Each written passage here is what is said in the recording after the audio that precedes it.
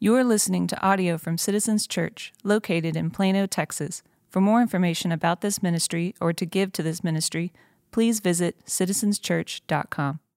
Well, happy Easter, Citizens Church. Thank you so much for joining us for worship on Easter Sunday, especially if you are new. Maybe this is your first time to worship with us, and even though it's different than what we would normally do, we're so glad to welcome you to worship with us. And if you are a guest, if this is first or second time, what we'd love is we would love to connect with you. And I know that these are strange times, but we would love to find out more about you and answer maybe any questions that you might have about our church. And the way to do that would be for you to text CONNECT to the number that's on the screen right now. Text CONNECT to that number, and someone from our church family will follow up with you this week and have a conversation with you. But most of all, just want you to know that we are thrilled that you chose to worship with us this morning. I said happy Easter, and I do mean it, but I want to acknowledge that this is a strange Easter because of everything going on in the world. My dad's a pastor. I grew up in church, and this is the very first Easter of my entire life where I am not celebrating Easter Sunday in a church building gathered with the people of God. Instead, we are scattered, and we are in our homes right now. And many of us are in our homes and afraid, maybe in our homes and afraid to leave our home, or in our homes and just sad, or in our homes with a lot of fear. And maybe that means, we're nursing the wounds of bad news that we got in the last few weeks, or we are anticipating bad news that's coming in the next few weeks. And so Easter lands at a strange time because it is, by its nature, a day of celebration, but it's landing in our lives at a time where there's not a whole lot of celebration, there's just a whole lot of crisis. And yet, there is unique hope for us in that. Here's what I mean. I was reminded this week that this, in so many ways, what we're experiencing is the very setting that marked the first Easter. The very first Easter Sunday, you had followers of Jesus in their homes, afraid to go outside. Followers of Jesus hidden in their homes, scared of what's happening in the world. And it was in that setting that they were surprised by hope, that the presence of the risen Jesus came into their homes and interrupted the sadness with celebration and interrupted the fear with peace. And that's my prayer for us this morning, my friends, that would happen on this Easter Sunday, even though it's strange and difficult. Colossians chapter 3, verses 1 through 4 is where we will be this morning. If you'll turn there with me, I'll start reading in verse 1. If then you've been raised with Christ, seek the things that are above, where Christ is, seated at the right hand of God. Set your minds on things that are above, not on things that are on earth. For you have died, and your life is hidden with Christ in God. When Christ, who is your life, appears, then you also will appear with him in glory. Jesus rose from the dead. That's the message of Easter. In a lot of ways, that's the message of Christianity. The very heart of Christianity is that Jesus is no longer dead, he's alive. It's why we gather on Sundays, because that's the day that Jesus rose from the dead. It's why the heart of so much Christian message and preaching, the earliest Christian sermons, they had the resurrection of Jesus as their main point and their most powerful punchline. Peter, he's preaching in Acts chapter 2. This is one of Jesus' closest friends. And a few weeks after Jesus rose again from the dead, he says this to a group of people. He says, Jesus, you crucified, God raised him up, loosing the pains of death, because it was not possible for him to be held by it. This reality, this truth is at the heart of Christianity, that Jesus was nailed to a cross and was on that cross anywhere from 6 to 9 hours. He was taken off of that cross after he died, buried in a tomb. And 3 days later, Peter says, God raised him to life, loosed the pains of death. He could not be held by it. And what we mean by resurrection, what the Bible is going to say, is not that it's some sort of spiritual metaphor, that he was physically raised back to life. It's not like Jesus actually stayed dead, but we say he rose because his influence has lived on, and so he's alive in our hearts. That's not it. In fact, the Bible would say if that's it, then we are to be pitied among all people. He is not alive in our hearts because he lived a good life and then left a meaningful legacy. He is alive in the world because he lived, died, lived again, and left an empty tomb. Jesus rose again. That's what Easter's all about. In so many ways, what Christianity is all about. Okay, what does that mean to you? What does Jesus coming back to life 2,000 years ago, what does that have to do with you, April of 2020? And what is your response to that is the question I have for us this morning. And more than likely, if you're participating right now, your response is going to fall into one of three categories. Maybe you're listening and you would say, it's a myth. Like, I don't believe it actually happened. That Jesus was a real person, for sure. He lived. Maybe he even died on a cross, but he didn't come back to life. People don't come back to life. That's just something that, religious people believe to make them feel better about themselves. If you think about it maybe more cynically, or maybe you actually like the story. You don't believe that he came back to life, but what you would say is that, it's a good story, and I draw like a really good moral lesson out of it. When I think of the story of Jesus raising again, I don't believe it actually happened, but it reminds me of the persistence of the human spirit, right? Like, don't let the crosses in your life get you down or something like that.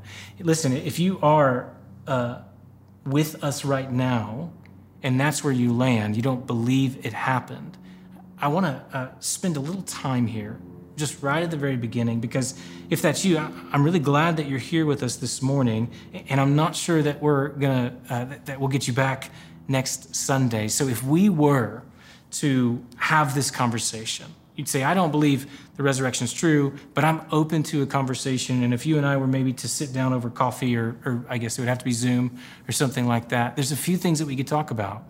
We could talk about the historical reliability of the resurrection, that we have as much reason to believe it happened as we do most things that happened 2,000 years ago, that there's eyewitness accounts. It's been preserved in ancient literature faithfully over the years, right? It's been substantiated by a growing Christian movement. We could have that conversation, but the conversation that I would most want to have with you is what do you think about what you and I both know is not a myth? And that's death. We both know that's not a fairy tale. We both know that's reality. We both know it's inescapable. And so what do you think about it? So you don't believe Jesus rose again from the dead, but what do you think about death? Not just death, but your death. Happy Easter. I'm not trying to be a bummer. I care that you're with us this morning, and I want to know, what is your answer? What do you do with it? And maybe it's, look, I don't know. I'll think about that when my time comes. Or maybe it's, after this life, there is nothing, and so it doesn't really matter. And I wonder on Easter Sunday, I wonder if you'd be willing to consider something today. There was a philosopher named Herbert Fingaret. He taught philosophy at the University of California for 40 years, and he's a brilliant man, super intelligent, wrote several books, and he had really strong thoughts about death. In fact, he wrote a book all about death. And in that book, he said, basically, it doesn't matter.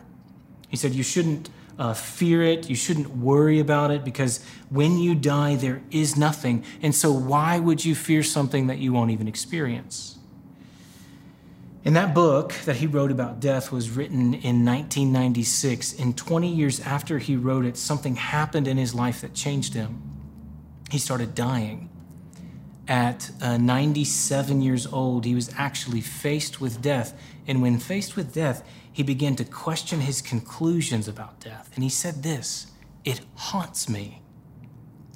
The man who wrote an entire book about how unnecessary it is to fear death is now facing death, and he's haunted by it. And he says he's wondering, did I miss something? Have I been wrong this whole time? And what saddens me is the reality that the answers that he gave around death in his life were no help to him when he was actually dying.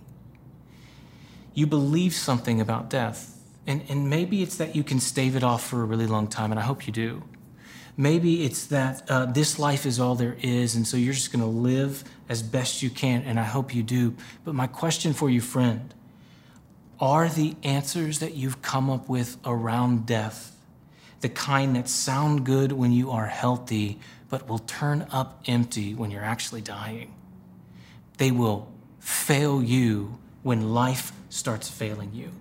And I don't know you, and maybe this is an odd way to start an Easter sermon, but I love you, and I wonder if you would consider taking the skepticism that you've directed at Christianity and pointing it at some of your own answers and asking if what holds up today will hold up for you when it really matters. My cards on the table is that I don't have an answer for death. I don't, but God does. And Easter is his answer, and I am holding on to that answer that Jesus rose, and it's mysterious, it's not a myth, and I have seen it hold together when it matters most. I just this week talked to one of my friends who's grieving the loss of his father, and he said about his dad, because of his hope in Jesus, he did not fear death. I've been at the bedside of the Christian whose life is fading and health is failing, in moments of life, just moments of life left in them, and this answer did not fail them as they slipped into the arms of their Savior, who they have confidence in because he has power over death. So some would say it's just a myth. And then maybe others, the response would be it's tradition. And by tradition, it's only tradition. Like, I believe it, and maybe you've done the Easter thing for much of your life. And if someone were to ask you, did Jesus stay dead or did he come back to life? You'd be like, no, 3 days later he rose again, went back to heaven to be with the Father, and you wouldn't deny it. But for you, it's just tradition, meaning it is only history. Maybe like Independence Day, right? You know America is a country, and you know America has a beginning, and she won her independence, but you only really think about that once a year. You only really think about that on July 4th when you barbecue with your friends and you watch fireworks and you make your kids wear matching red, white, and blue outfits. But beyond that, you probably didn't think about Independence Day this morning or last week, or maybe you haven't thought about it since July 4th of 2019. And maybe Jesus' resurrection is the same for you. You only think about it around this time every year. You believe it, you don't deny it, but only about once a year. And it's because it's just tradition, and you're not really sure where it fits in any other time of year. What we see in the passage that we read is not only is the resurrection not a myth, but it's more than tradition. It's personal. Meaning it affects everything about me. It affects who I am. My oldest had a birthday last month, and we celebrated all day. And before he went to bed that night on his birthday, I hugged him, and I told him, I said, buddy, I am so glad that you were born. And he got this real thoughtful look on his face, and he said, Dad, I'm so glad you were born, because if you weren't born, I wouldn't even have a birthday. And he's right. He has a birthday only because he has a mom and he has a dad. And if we weren't born, then he wouldn't be born. Without my life and his mom's life, right, his birthday doesn't happen. And so he says, I'm glad that you were born, because you were born, I have a birthday. And so he's grateful for something that happened before he was alive, and it's personal to him because he knows without it, he wouldn't be alive. And the way he personalizes something that happened in my life because of what it means for his life, that's the way the early followers of Jesus reflected on his resurrection. That's how these passages we just read this morning talk about Jesus' resurrection. It happened before you, but it's personal to you because as a Christian, it shapes everything about you. What we'll see is it shapes your past, your present, and your future, that because he rose in your past, it says you have been raised. Because he rose in your present, it says that you are hidden with Christ in God. And because he rose, it says about your future, one day you will appear with him in glory. Look with me again at verse 1. It says, if then you have been raised, past tense, with Christ, seek the things that are above, where Christ is seated. We'll come back to verses 1 and 2 next Sunday. Set your mind on things that are above. And then verse 3, for you have died. So two statements, both past tense. They both mean the same thing. You have died. You have been raised. Over and again, you see the Bible say what happens to Jesus physically happens to us spiritually the moment we repent and believe. It's not just spiritual, it's also physical, but we'll get to that. He says that Jesus died and rose again. And so we, as believers, the moment we put our faith and trust in Jesus, we who were spiritually dead are made alive. That's what the resurrected Jesus offers to all, death to life. We've said this before, we'll say it again. Christianity is not about bad people becoming good. Christianity is not good people getting better. Christianity is dead people brought to life through Jesus. And so I am not a Christian because my past is cleaner than anyone else's. And I'm not a Christian because I attend church more than just Easter Sunday. I am not a Christian because I belong to a certain political party or dress a certain way or talk a certain way or spend my money a certain way. No, I am a Christian because I was dead. Jesus, who died and rose again, made me alive with him. And that's the Christian story, from death to life through resurrection. Let me be clear about something. This is a bit problematic for many of us, because that's not popular opinion. This is something that for many of us we reject outright, or something that even we as Christians forget, because the prevailing thought in Western culture is that this isn't what my problem is. I'm not dead in need of life. Maybe a prevailing thought would be, I'm just discontent in need of a little change. And live my life believing, maybe not saying out loud, but believing I'm just one change away from things being fine. I'm just one change away from living the life that I want to live, right? And that message is all around us. You are just one away. You are one vacation away, you're one promotion away, you're one marriage away, you're one divorce away, you're one child away, you're one child moving away, you're one dream come true away, or a new car away, or a new house away, or a new romance away, or you're one makeover away, or one friend group away, or one good party away from everything in your life falling into place. Just one change away from life being fulfilling, and one change away from your problems going away, and just one change away from being the you that you want to be. And so that's what I'm after. If that's what I believe, then in my life I'm after a little more of something or a little less of something, and I believe that just the right set of circumstances and I'll be fine. Or if that's not the prevailing thought, another prevailing thought is that I'm not dead in need of life. I just need to work harder to be the version of me that I know I can be. Work harder to be the version of me I know those around me will love and accept and offer value to. I came across an interview that David Letterman gave in the late 90s. Growing up in my house, my dad watched him on late night. He preferred Letterman over Leno, and so I've always liked him. In this interview, though, Letterman's not the one giving the interview. He is the one being interviewed, and he's talking about his experience as a TV host. He's talking about what it's like to host late-night TV. And even though he is a funny guy, what he says is really honest, and what he says is not a joke. He says every night, here's what it's like. Every night, you're trying to prove your self-worth. It's like meeting your girlfriend's family for the first time. You want to be the absolute best, wittiest, smartest, most charming, best-smelling version of yourself. If I can make people enjoy the experience and have a higher regard for me when I'm finished, it makes me feel like an entire person. If I've come short of that, I'm not happy. How things go for me every night is how I feel about myself for the next 24 hours. Now, I don't know what Letterman believes. He said this a long time ago.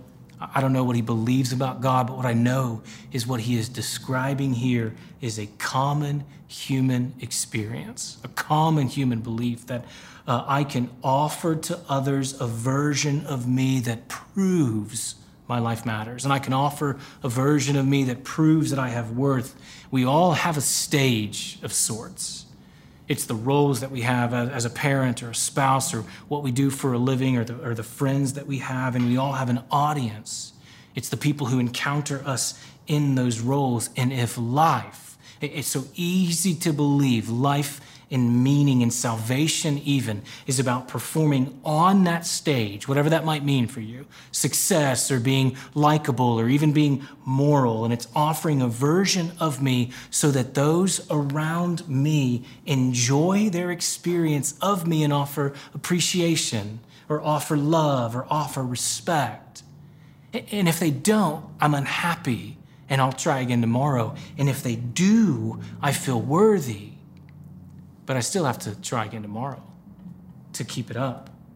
And under all of that is the belief that the love I need and the life I want, I can get for myself by offering the best version of me. And here's what I want us to consider. Whether it's saying that I just need one more change or I just need to offer my best, why doesn't it work? Like if all I actually needed was just one more change, wouldn't those changes bring peace? Wouldn't they bring lasting peace? If all I needed was to work harder to offer the best me to those around me, surely I would have mastered that by age 25 at least. But that's not what happens. You know this, the life that I just described, if we're being honest, is a life that not only doesn't work, but it's a life that's exhausting, and it's a life that's disappointing because change either doesn't come because I'm not in control of all of my circumstances, or change does come and it doesn't do what I thought it would do. My trying harder to be better only amounts to hiding most of who I really am and living in fear that one day someone finds out all of who I really am. And because it doesn't work, we then medicate the disappointment and we medicate the exhaustion. And most of the ways that we medicate are dark, but even if they aren't, they still don't bring life. It's why the Bible here, in love, invites us to consider or be reminded that maybe what's wrong with me and what's wrong in my life is bigger than what one change can fix. Maybe what I need is greater than what my own performance and gifts can secure for me. Maybe apart from Jesus, I'm dead in sin. And yes, that's bad news, but God is kind to be honest with us about us. Look, if I am sick, I don't want the doctor who tells me what I want to hear. If I'm sick, I want the doctor who tells me what's wrong, whether it's easy to hear or not, because I have no shot at healing if I don't know I'm sick. I have no shot at healing if I don't know how I'm sick. And the Word of God tells us here in love that we were not people in need of one more change or not people in need of a little more applause. We were dead in need of resurrection. And if I am dead in my sin, my only hope for life is someone who can bring life. And the only one who can bring life is the one who conquered death. And that's where the good news enters in and overwhelms the bad, because Jesus is the one. Died in my place, rose in victory over death. And Christian, that's your story, that he reached into your spiritual death through his death in your place with the power of the resurrection, forgives our sin and brings you to life. Our passage says, because he rose, you have been raised with him.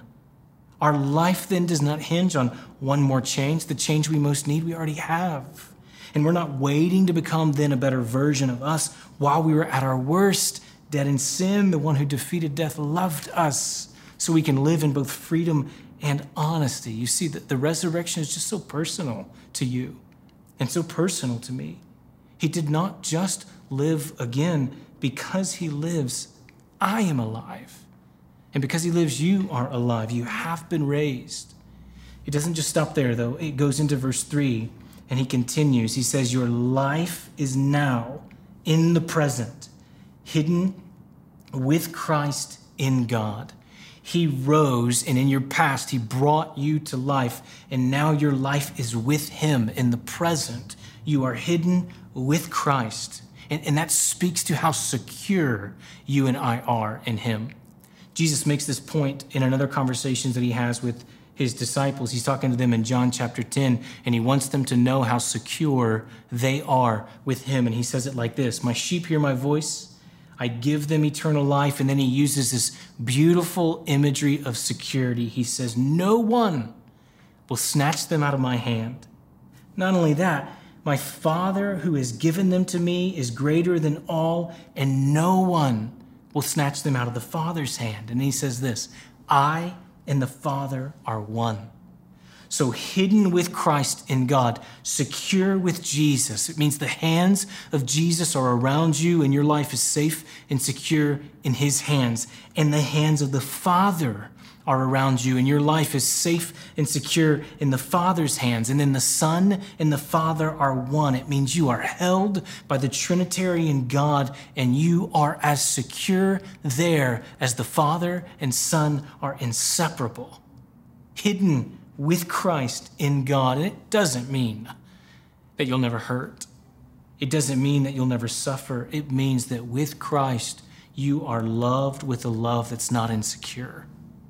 And that with Christ, you have meaning and value that suffering, no matter what it is, cannot take away. And difficulty, no matter what it is, cannot take away, because your life is not defined by what can perish. Your life is hidden with Christ, who is eternal.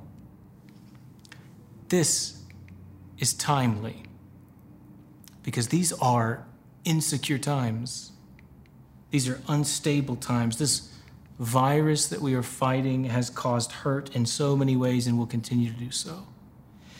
And as we've said the last several weeks, there's much to grieve, and likely there will continue to be much to grieve. And this is not time as Christians for fake smiles and cheap platitudes. It's a time for lament, and it's a time of shared burden. It's a time of weeping with those who weep. But it is also a time to remember where, as Christians, we find our security, and to be comforted there.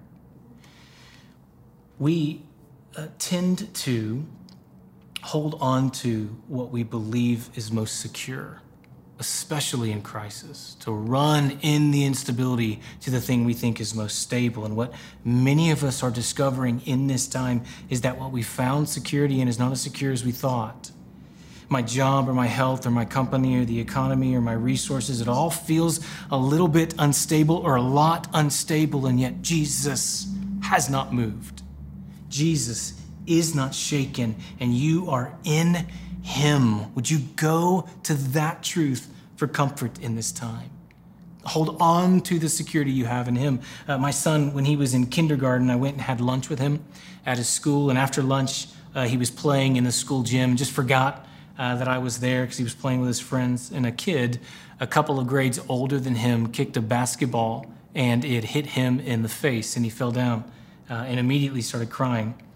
And he looked up, he got up and looked around the gym, still crying, and he saw his teacher, and he started walking toward her. And then as he's walking toward her, he saw me and remembered that I was there, remembered that I'd come to lunch with him. And he turned and he ran up to me and he buried his face in my chest, and I just hugged him while he cried. And his teacher, who watched the whole thing, she came up to check on him, and she said something to me. She said this: usually when he gets hurt, which I guess happened a lot in kindergarten, usually when he gets hurt, he comes to me.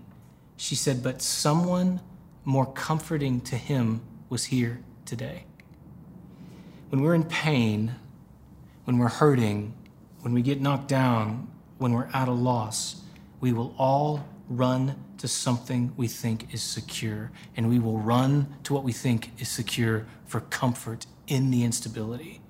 And there are a lot of places to run to for comfort. And maybe in all of this mess, you've taken some steps towards something, or you've taken some steps towards someone. And maybe what you're moving towards actually won't bring more security in your life, but will bring more chaos into your life. And God has you here now on Easter Sunday in the middle of a pandemic, that you might stop in your steps and you might turn your eyes and remember about Jesus, that he is the most secure presence in the room. Someone more comforting to you is here today. It's Jesus. You're invited to run to him, to know that you are hidden with him in God and you find your footing in him, because nothing about the last month has threatened what you have in Jesus. The love and meaning and value is unshaken by illness or loss or crisis. And because Jesus rose right now, because of his resurrection, your present life is marked by being hidden in a secure Savior, and you will remain with him even if everything else falls apart. You have been raised in the past. Right now, you're hidden with Christ. And then you have a future. Verse 4 says it like this. I love this. When Christ, who is your life, appears, you will also appear with him in glory. Because Jesus rose, you have a future that's not unknown and a future that's not uncertain. Glory is coming, it says.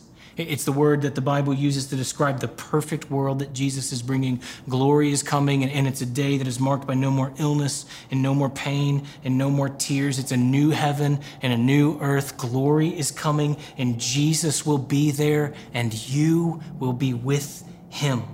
It says you will appear with him. It's the glory that Jesus is bringing, but you get to be there because of your relationship to him. You get to be there because he knows you. Have you ever watched the on-the-field celebration after the Super Bowl or after some sort of sports championship? What always happens is the athletes, the ones who played in the game, the ones who won the game, they are scattered throughout the field. And eventually people join them there. And not just the reporters or their teammates, but people from their life will begin to join them in the celebration. And you've seen it. You've got the football player, and then all of a sudden he's holding hands with some woman, right? Or all of a sudden he's holding a child, or there's someone there standing next to them that they hug. And they're getting, these people in their life are getting to share in this incredible moment. They're getting to share in this once-in-a-lifetime celebration. And I always wonder, when I watch that, I always wonder, who are they? Like, what's the relationship? Like, this is the athlete, and they are celebrating, and I know why they're there. They're there because they won. They're there because they competed. But whoever's around them, like, they didn't play in the game. They didn't win the game. They are only there by association to someone else.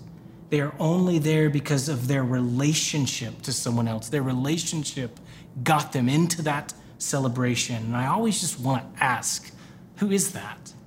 Like, is that, your daughter or your niece, or is that your brother, or is that your wife? Like, who are they to you that they get to share in this moment with you?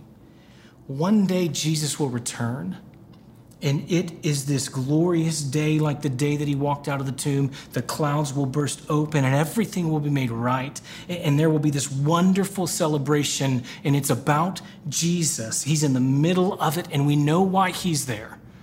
We know that he is the image of the invisible God, the firstborn over all creation. He's the lion and the lamb. He's the one who carried the cross. He's the one who conquered the grave. He's the one who's the King of kings and the Lord of lords. He won the battle. He deserves the glory, and we know why he's there. It's about him. It's his glory. And who's with him? You are. Standing with him. It says you will appear with him in glory. And you're not there because you did anything to get there. You are there because of your relationship to Jesus got you there. You're there because he knows you. And if I were to ask, if I were to wonder, and if I were to ask, Jesus, who is that? And point to you. Who is that with you, Jesus? Who is it that gets to share, not just in your moment, but who gets to share in your eternity, you know what he would say? If you imagine with me, he would put his nail-pierced arm around you and he would say, this is my brother, or this is my sister, this is my disciple, this is my follower, this is my beloved, this is my friend, this is the one I bled for, this is the one I forgave, this is the one I pled for at the right hand of God, the one I was proud of in their obedience and patient with in their sin, the one whose tears I saw and the one I was near to in their suffering, the one I was enough for, the one I surprised in a lifetime with mercy and adorned with grace, the one that I never left, the one that I never stopped caring for. This is one that I love. This is one who belongs to me. This is one who is with me forever and ever. And I am so glad to share my pain-free, worship-filled eternity with them. That is your future, Christian. Because he rose, you will appear with him in glory, not because of you, but because you belong to him. Praise God. The resurrection of Jesus is personal to you. He has been raised, and you have been raised, and you are hidden with him, and you will appear in glory. And I know we find ourselves celebrating Easter in a time that's different, celebrating Easter much like the first one, in our homes, saddened by what's happening in the world. And what they were met by on that very first Easter is the risen Jesus. He sustained them and comforted them and surprised them with hope. And the same hope is ours because the same Jesus is present. He has changed your past. He is in your presence. He promises your future. He is alive. He is risen. Happy Easter, church. God, we love you.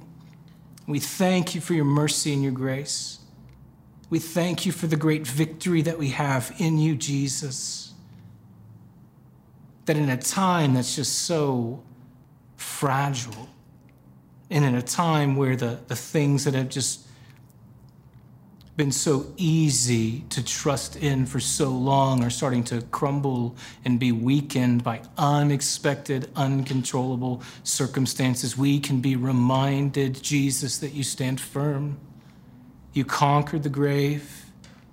You, Jesus, are the one who is the champion, who defeated our greatest enemy, and in your resurrection you have shared the spoils of war with us. You have declared about us that our past is forever changed, that our present is held secure by you, and our future is not unknown, and our future is not uncertain, but we know glory is coming, and we get to be there with you. Thank you, Jesus. We love you. Amen.